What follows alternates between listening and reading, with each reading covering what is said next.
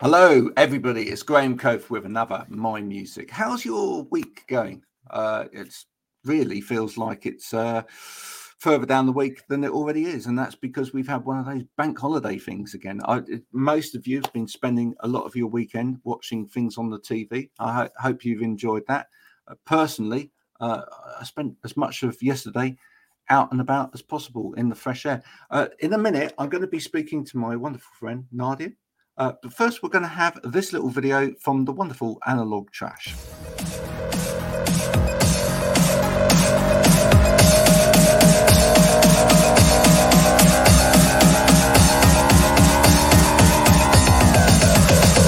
Keep on, don't stop.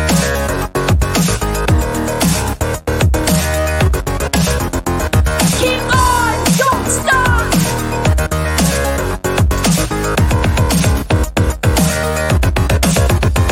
Keep on, don't stop.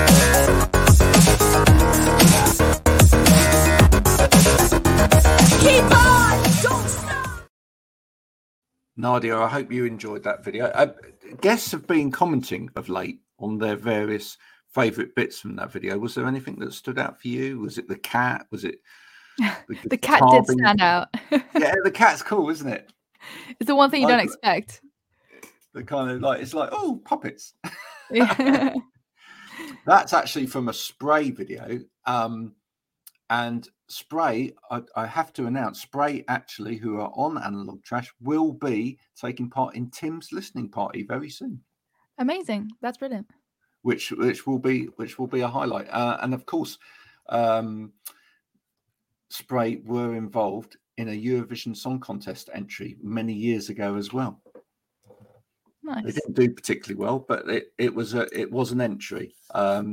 Do you follow Eurovision Song Contest at all or not? Not really, I have to say. I did when I was younger, but I feel like I grew up in Spain, and I think that Eurovision in the UK is like a much bigger thing than it is in Spain. Everyone watches it in Spain, but I don't think I've ever seen anyone dress up in Spain for a Eurovision party and stuff like that. So I used to think- watch it, but I think I- as I became a musician, I stopped watching it. Exactly right. I do feel like it was something that was much more relevant when I was a kid.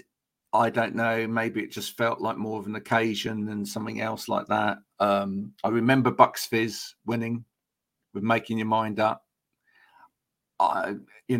For many years I haven't watched it at all. It just became a bit of a political vote thing. Yeah, Didn't really I want to know. watch. I think I used to watch it as a kid because that's what you do. And I remember when Spain won when I was a kid. But I think the moment I picked up a guitar, I stopped watching it. Yeah. And you got Yeah. into proper music. Dare we say it?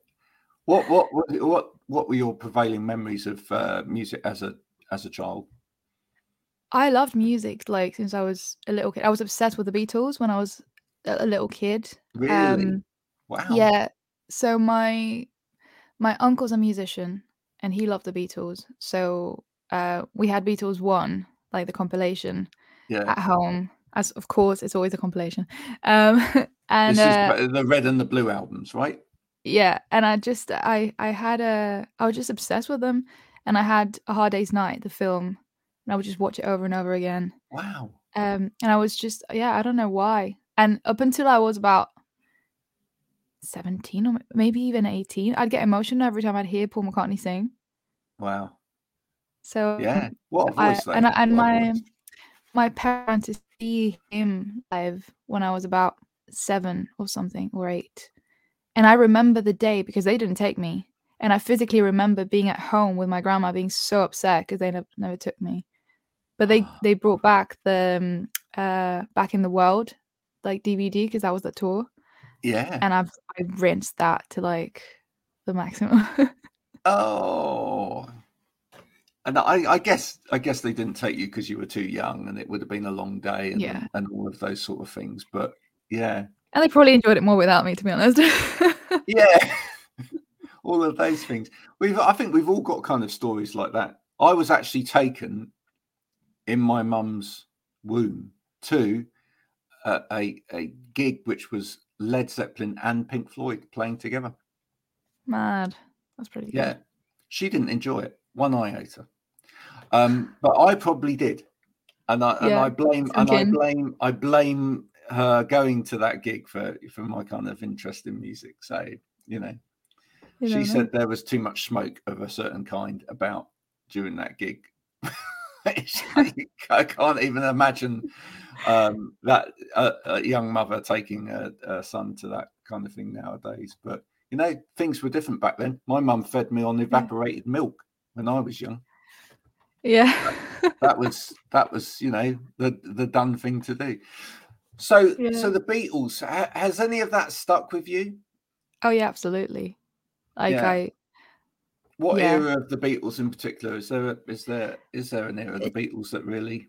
it changes. Like it would just change with the mood. I mean, when I was younger, I loved A Hard Day's Night. I mean, my favorite song when I was a kid by the Beatles was "I Can't Buy Me Love." Can't Buy Me Love, sorry. And I think it's just like the happier, like they have loads of like I don't know melodies. They're just so good that they just appeal to children as well. But as I grew older, I got into like the more obscure stuff, and it just depends on the mood. It literally depends on the mood. But actually, when you listen to those early Beatles albums, and there's a lot of happy sounding Yeah. songs, it's so hard, isn't it? I mean, to actually write a half decent, happy sounding song is not easy, is it? Without it No. sounding cheesy. Yeah, absolutely. Absolutely. I mean, most of my songs are sad, so I don't have anything to say on that front. But yeah, the early albums are a bit more, yeah, just happier, and as you go down to Revolver and stuff, it just gets more, yeah, darker and It does. I think it does in cooler. terms of the tone. Yeah. However, if you think about it, Hard Day's Night, you know, working like if you think about the lyrics to that, I mean, actually, It's not even happy.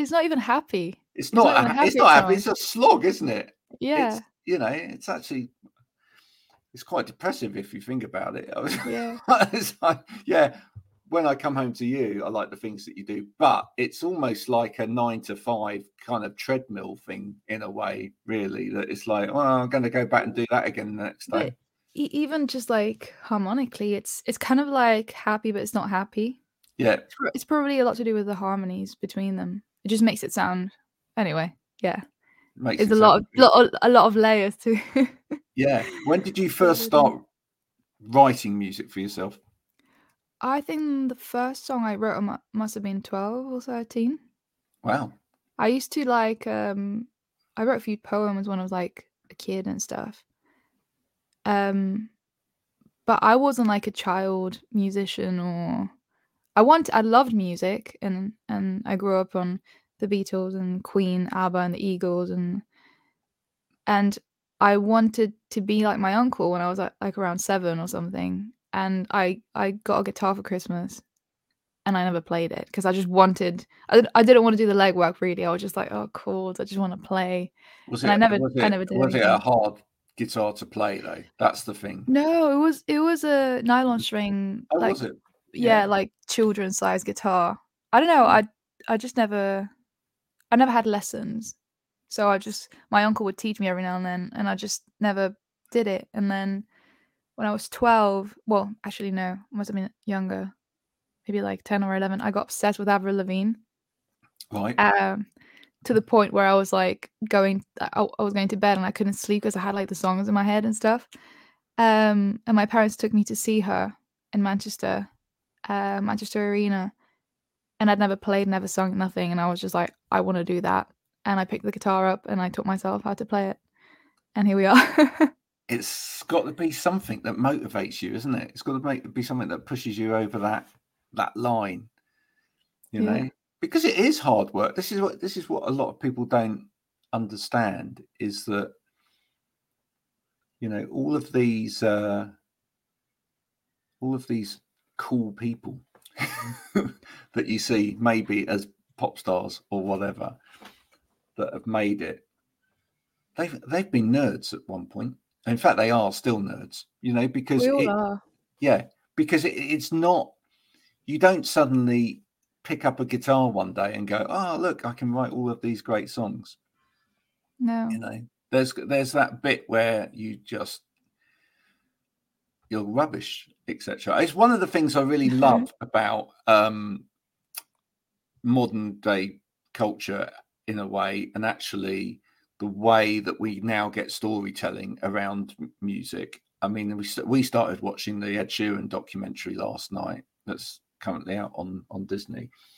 I do like the fact that modern day celebrities within music who have made it are happy to kind of share that journey, and actually, we don't mystify it anymore and go, well, they suddenly seem to have risen from something from nowhere, and it's been like, but they're happy to say, look, actually, you only get to do this if you put in the legwork. You only get to do this if you suck at first.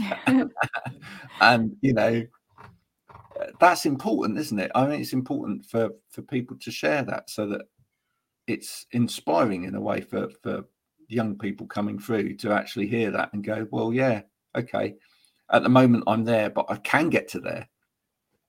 Yeah, I mean, it's like everything. If you want something, you need to work for it. And you might have some sort of ability, a natural ability, but if you don't work at it, you're never going to get better. I've seen, I can't remember what, it was an interview of Ed Sheeran. He was just playing some of his like very early voice memos. It's horrendous. Oh yeah, it was on Jonathan Ross. That's it. That's the one. And he plays this song, and he's like, it's terrible. I'm going to play this, and he starts with the guitar strumming, and it's like, and they're all like, well, that's not too bad, and then he starts to sing, and it's like awful, absolutely awful. But yeah, he's had to work really hard at his voice, and but look at the confidence that he now has. That just literally go anywhere on any stage, just stand up on the car in the middle of New York. I saw that, yeah, brilliant, right? Yeah. I mean, that takes a lot of confidence, but that confidence comes from practice. That confidence comes from actually putting the hours in and knowing that you can do this now, because you've proved to yourself first and then other people that you can do it. Yeah, no, absolutely. It's all practice, and that's why there's this conversation about like grassroots venues and stuff disappearing is so important. Like, you will never be able to play a stadium or an O2 arena if you've not played a small venue, because it's just impossible. It's literally impossible. Oh, I've not played a stadium, but I'd love to. It's absolutely fundamental. I mean, when I first started in the band, and like I was 14, we used to find anywhere that we could play, right? Yeah, I've played everywhere as well, and you have to. You just have to. We used to print flyers. We used to hire church halls, village halls, whatever, and put on our own little gig and sit people and punish them in front of us, so that we could play and get good at what you do. Because without that playing in front of an audience, without that, you can't do it. It's part of practice as well, isn't it? At the same time, it's practicing what you do, but in front of an audience, so that you learn what works and what doesn't work, and etc. What have you had to work at, if you're honest, over the years? Everything. I mean, when I started playing guitar, I taught myself. I started playing the piano. I've had singing lessons. I've had to work on my confidence. I used to go on stage and play an entire hour set and not even say my name. Oh, wow. I'd go up, start playing song after song, say thank you. That's what I say, and that's it, and look at the floor. That's that. I've always been a shy person. I was a very shy, child as well. I would struggle to go to I don't know, buy some clothes and go and pay. I was that shy. And then I decided I wanted to go on a stage in front of people to play my songs I was writing in my bedroom. So it's like, why would you even do that? But there's something about it, and I had to work at that, and I had to play loads of gigs where people were like, that was great, but it would be nice to know the names of the songs. And I was like, oh yeah, I should probably say the names of the songs. And you just build and build, and I grew up. I never had a band when I was younger. It was just me. And then I came to London and I always wanted to make like band music. So I recruited the boys and I had to learn how to be part of a group and how to also kind of command a group because I'd never been in a band before. And suddenly it's Nadia Sheikh and I was like, oh guys, you want to play with me? But I need to like command this thing. So I didn't know how to do it. And they've been with me for years and it's very collaborative. But I didn't know how to do it the first time we played. And then one gig turned into another and another. So it's all I've had to work at everything. And how much have they helped you along the way in terms of that confidence? And have you found how much have you learnt from them as a band in terms of hugely. I mean, just it's so different to go on a stage and play with other people.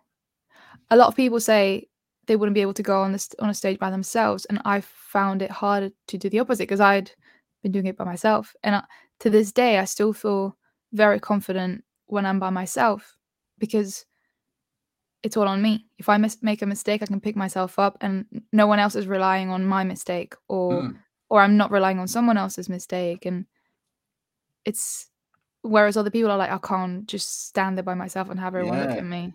So for me, it's the other way around, and I'm super confident with them, and like we've been doing it for years, and I love them, and we get on so well, and we understand each other very well. But it's very different, and you're always learning, and it's two more pairs of ears on the same thing, and two different perspectives on the same thing. I'm not a drummer. I'm not a bass player. I've got ideas, but I would never be able to execute them, or maybe even explain them the way they can. And they might hear something in what I'm doing that might be a great idea that I wasn't thinking of. So I think we learn from each other constantly. Yeah. Have you managed to? It's interesting, that dynamic, and you say that you mainly found it kind of easier on your own. Have you managed to kind of relax into that a little bit now, and actually, do you feel like you can make mistakes now? Do you know what I mean? Do you feel like they create spaces for you to kind of like I mean, let go a bit, if you know what I mean? Yeah, I mean, it's hard because you always want to go out and play your best. Even when I'm acoustic, I want to play my best.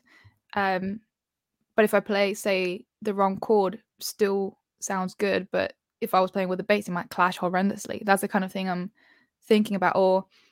Or in terms of structure, if suddenly you like add another chorus or like another verse, or you slow it down a little bit, you don't have that scope with a band. But I feel super comfortable and confident, and we've made and it's part of like the knowing what, like the learning and the knowing what you're doing, like knowing that if you make a mistake, you're in a group and you need to pick yourself up. And also there is space for mistakes, and we feed off each other. So if someone makes a mistake, we're all with each other. Like probably no one else can tell, but we know and we can pick it up. And that's what makes us a great unit, because we work as one. We're not like, I'm not just playing and they're doing the thing in the background. Like we go together.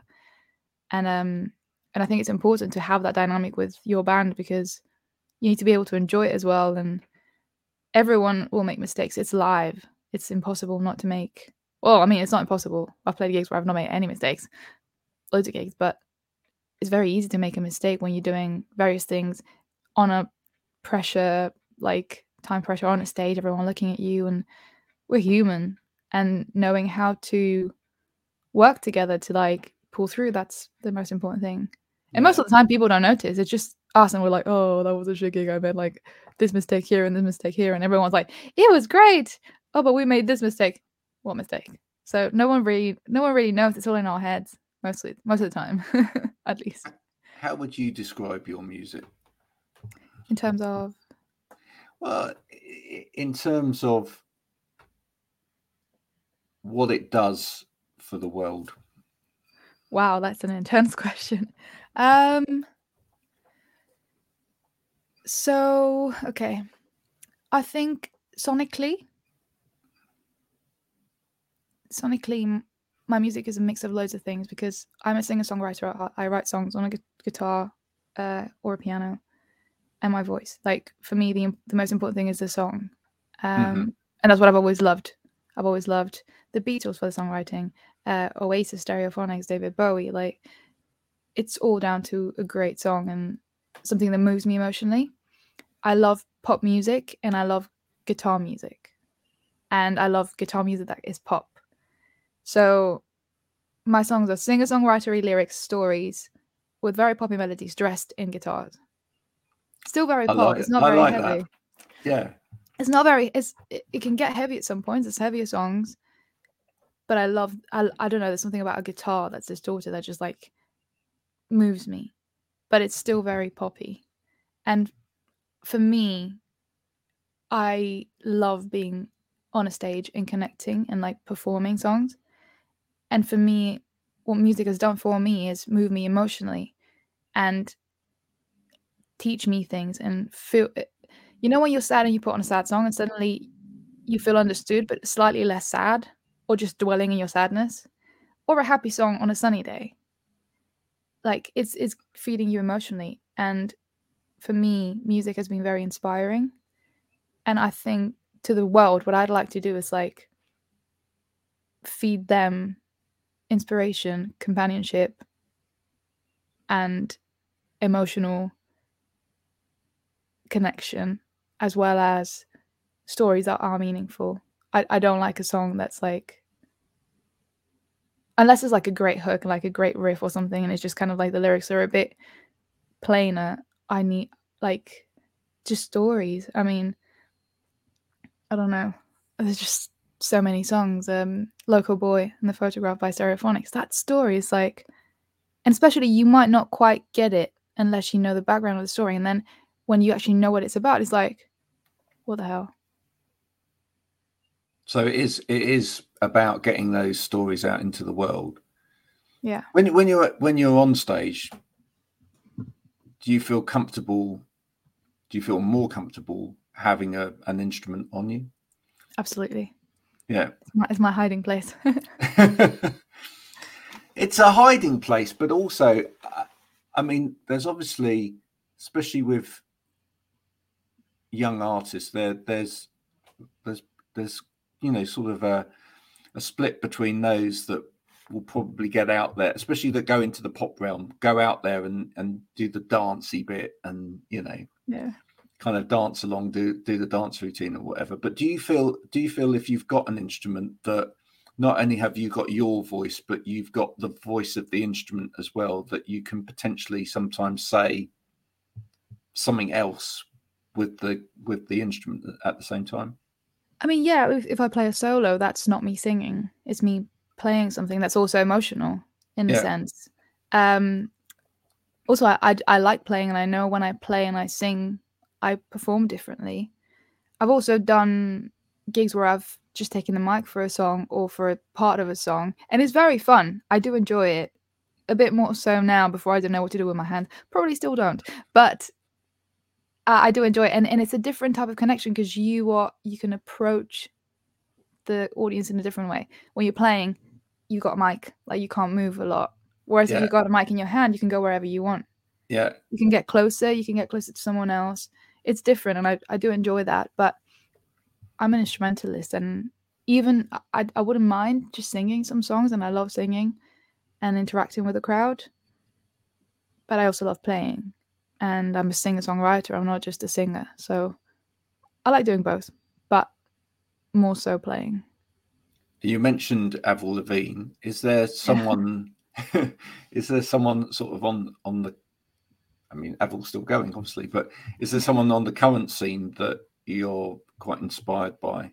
Looking Yes, around at the moment. I'm obsessed. In fact, I've got it here. I'm obsessed with. Oh, you can't see it. Wonder Horse.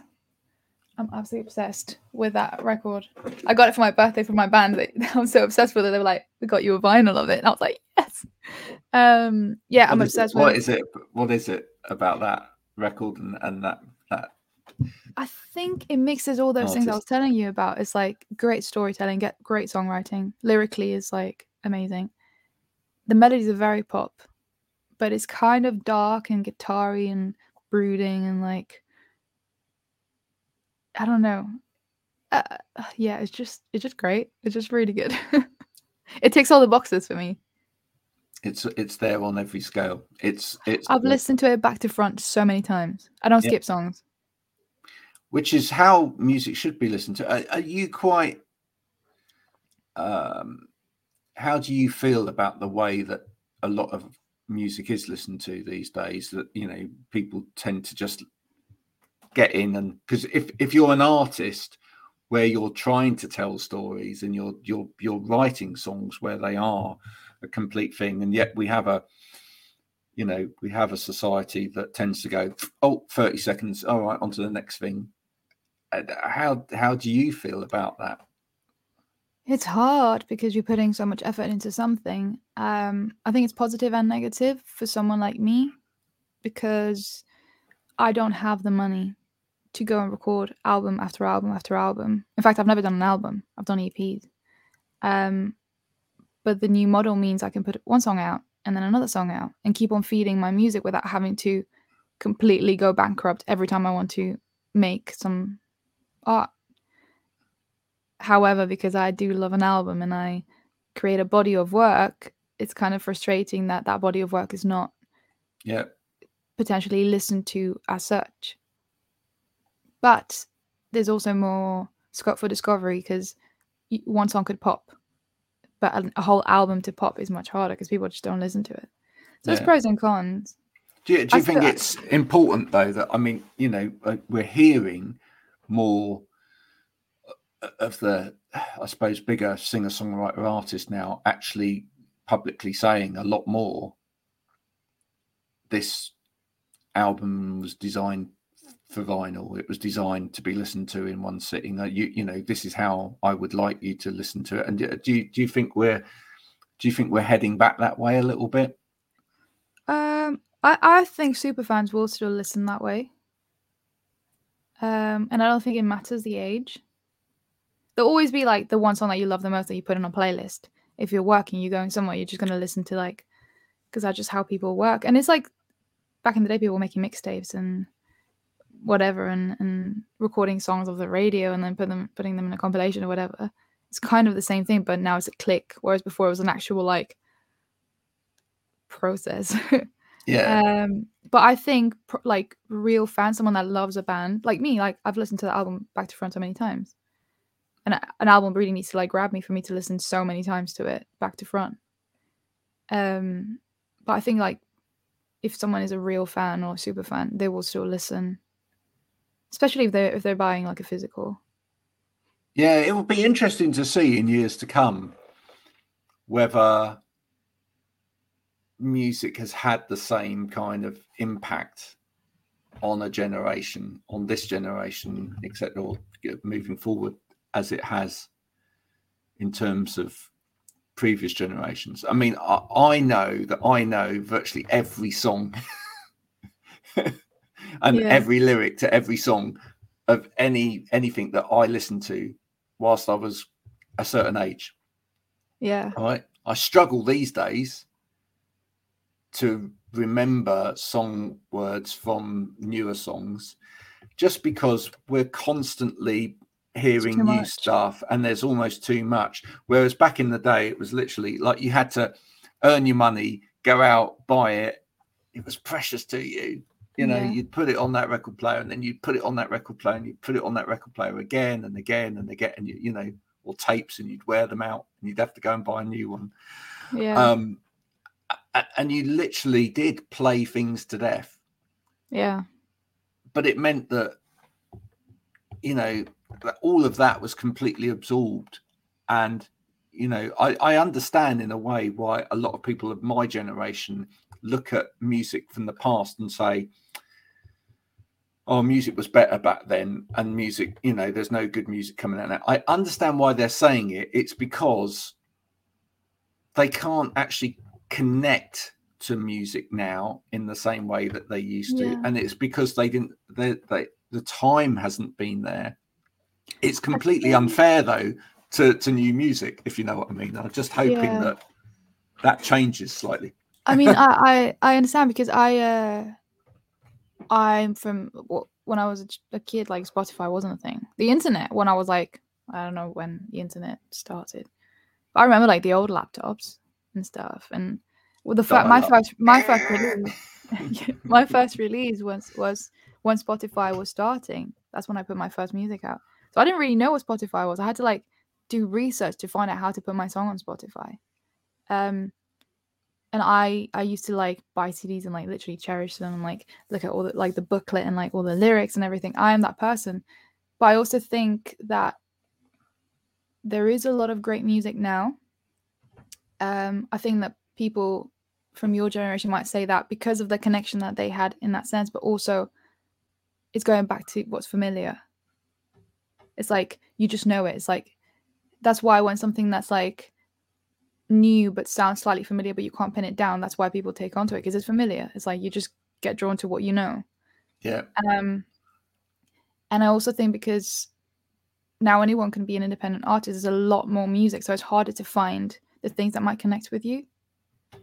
So I do think there's a bit of both, but I think that music will still impact people in this generation a lot. And there's a lot, especially because with the internet, it's so broad and anyone can be part of a community. And there's a lot of like niche communities going on at the moment. So like the emo scene is kind of like coming back, and it's like probably stronger than before, and anyone can be part of the emo community, and it's on TikTok and it's like everywhere, and all the old bands are having a revival now. So it's always gonna, I think it's always gonna impact you. It will just depend on the person, how much you like music, and your taste, because we're talking about people like us who went and bought records or like CDs and cassette, whatever, depending on what you like to do. But there's a lot of people that just listen to the radio and they just listen to the few songs that were on the radio. They might get one CD from the artist they like, or like the Christmas compilation of something with the biggest hits of that year. So there's always going to be people that are not lingering onto like a music community or like niche or like going the extra mile to go to gigs. They might just go to like the one Adele gig in their life because they like Adele kind of thing. So there's always going to be that. And also like when the Beatles started and stuff, maybe, yeah, like it was singles. You have a 7-inch and you have 2 songs, maybe 4 if they were like really short on each side. So it's not like, oh my God, music is getting shorter and like albums are disappearing. It's going full circle because I couldn't do my EP Undefined on a 7-inch because the songs were too long. So That's back true. in the day, it was cheap, but you'd go in the studio, cut 1 song, 2, A/B it. That's your single out. Yeah, no, absolutely. I think we're finding all of those things coming into play. I think that, more people are going back to the physical forms of music because they want to show their appreciation, and they want to actually give the time to spending a bit more time with music. I think the pandemic changed a lot of that. In particular, yeah. I think we slowed down a little bit for just enough time for people to kind of appreciate what was important in life, and I think music was taken away from people, or live music was taken away from people, and I think it was for a lot of people it kind of made them appreciate what this could be like if that disappeared. We just need governments to listen to that now and start changing things so that musicians can actually play live and afford to do it. Oh, sorry, got political there for a minute. Well, it's like the thing that was least supported in the pandemic was the thing that people were clinging onto the most: art. Whether it's listening to music, making music, reading books, watching series and films, it's painting. What kept everybody going, right? It's art. It's art. Everybody going. Yeah. Any sort of creative form, knitting, anything, like making fashion, making your own clothes, or like upcycling stuff. It's all the creative stuff. Yeah. No one was like, oh, I'm a bit bored, I'm going to do a spreadsheet. Well, I'm sure someone did, but if that was you, do let us know. Definitely not me. Oh no. Oh no, I couldn't think of anything worse than getting excited by a spreadsheet. I'm sorry out there if that's your thing. But I'm sure there's people that like spreadsheets. You're probably not listening to this. Nadia, thanks so much for coming and talking to me today. Tell us where people can go and listen to you, and where's the best place for people to listen to you? Any DSP, so Spotify, Apple Music, Deezer, Amazon, whatever it is you use, YouTube, pretty much everywhere. I'm halfway through releasing an EP. So I've got 3 songs out from it: The Shadows, Quiet, and Broken Bridges. And there's a lot of new music coming up as well. So find it everywhere. There's more drops coming. I am at Nadia Sheikh Music. Sheikh is SHEIKH, pretty much everywhere. And apart from Twitter, Nadia Sheikh _. And I'm doing a little tour at the end of the year in September. Well, not the end of the year, September. We have so far announced London and Manchester, and tickets are on sale. So if you like heartfelt poppy guitar music, then come see us play, please. Why wouldn't you? Then do that. Are you planning to go anywhere else? Are you planning to try get around other bits of the country or not? It's in the works, nothing confirmed. So at the moment, Manchester and London are the place to be. And there's one in Spain that we're going to announce soon. Wow. Brilliant. Spain as well. Promoters around the rest of the country, if you'd like to get Nadia there. We're available. Particularly in the Southwest. Hello, folks. You know who you are. We'd love to see you down here. Well, we're actually, we're doing, sorry, I forgot to mention, we're doing 2 Altascape shows on Saturday, the 13th in Brighton. Wow. So if anyone's going, free entry, if anyone's going to Great Escape or Altascape, we'll be there. Yay! No, that's brilliant. Thank you. As I say, thanks for coming on. No, thanks for having me. That was really fun. Thanks for talking a little bit about you and your music. If you're at a gig of Nadia's, do shout out a particular Beatles song that you'd like her to play. Request. Yeah. Ooh, but give her notice, Yeah, let me know in advance, please. Yeah, let her know. Maybe let her know a week in advance, so she's at least got time to sort that out. Nadia, thank you so much for coming on. Thank you for having me. If you've enjoyed this, please share with other people so that other people get to know about artists just like Nadia. It's not because I really can't care whether I'm famous or not. I've kind of passed the sell-by date on that. But Nadia and any of the other musicians that appear on the show really could do with your support. And do please download their music and pay for it if you can as well, because that really helps. Or buy them something when you see them. Or just give them a gift voucher, whatever. Just any way that actually helps them live. All right, because music does cost money to make. Until next time, this has been Graham with My Music. Bye for now.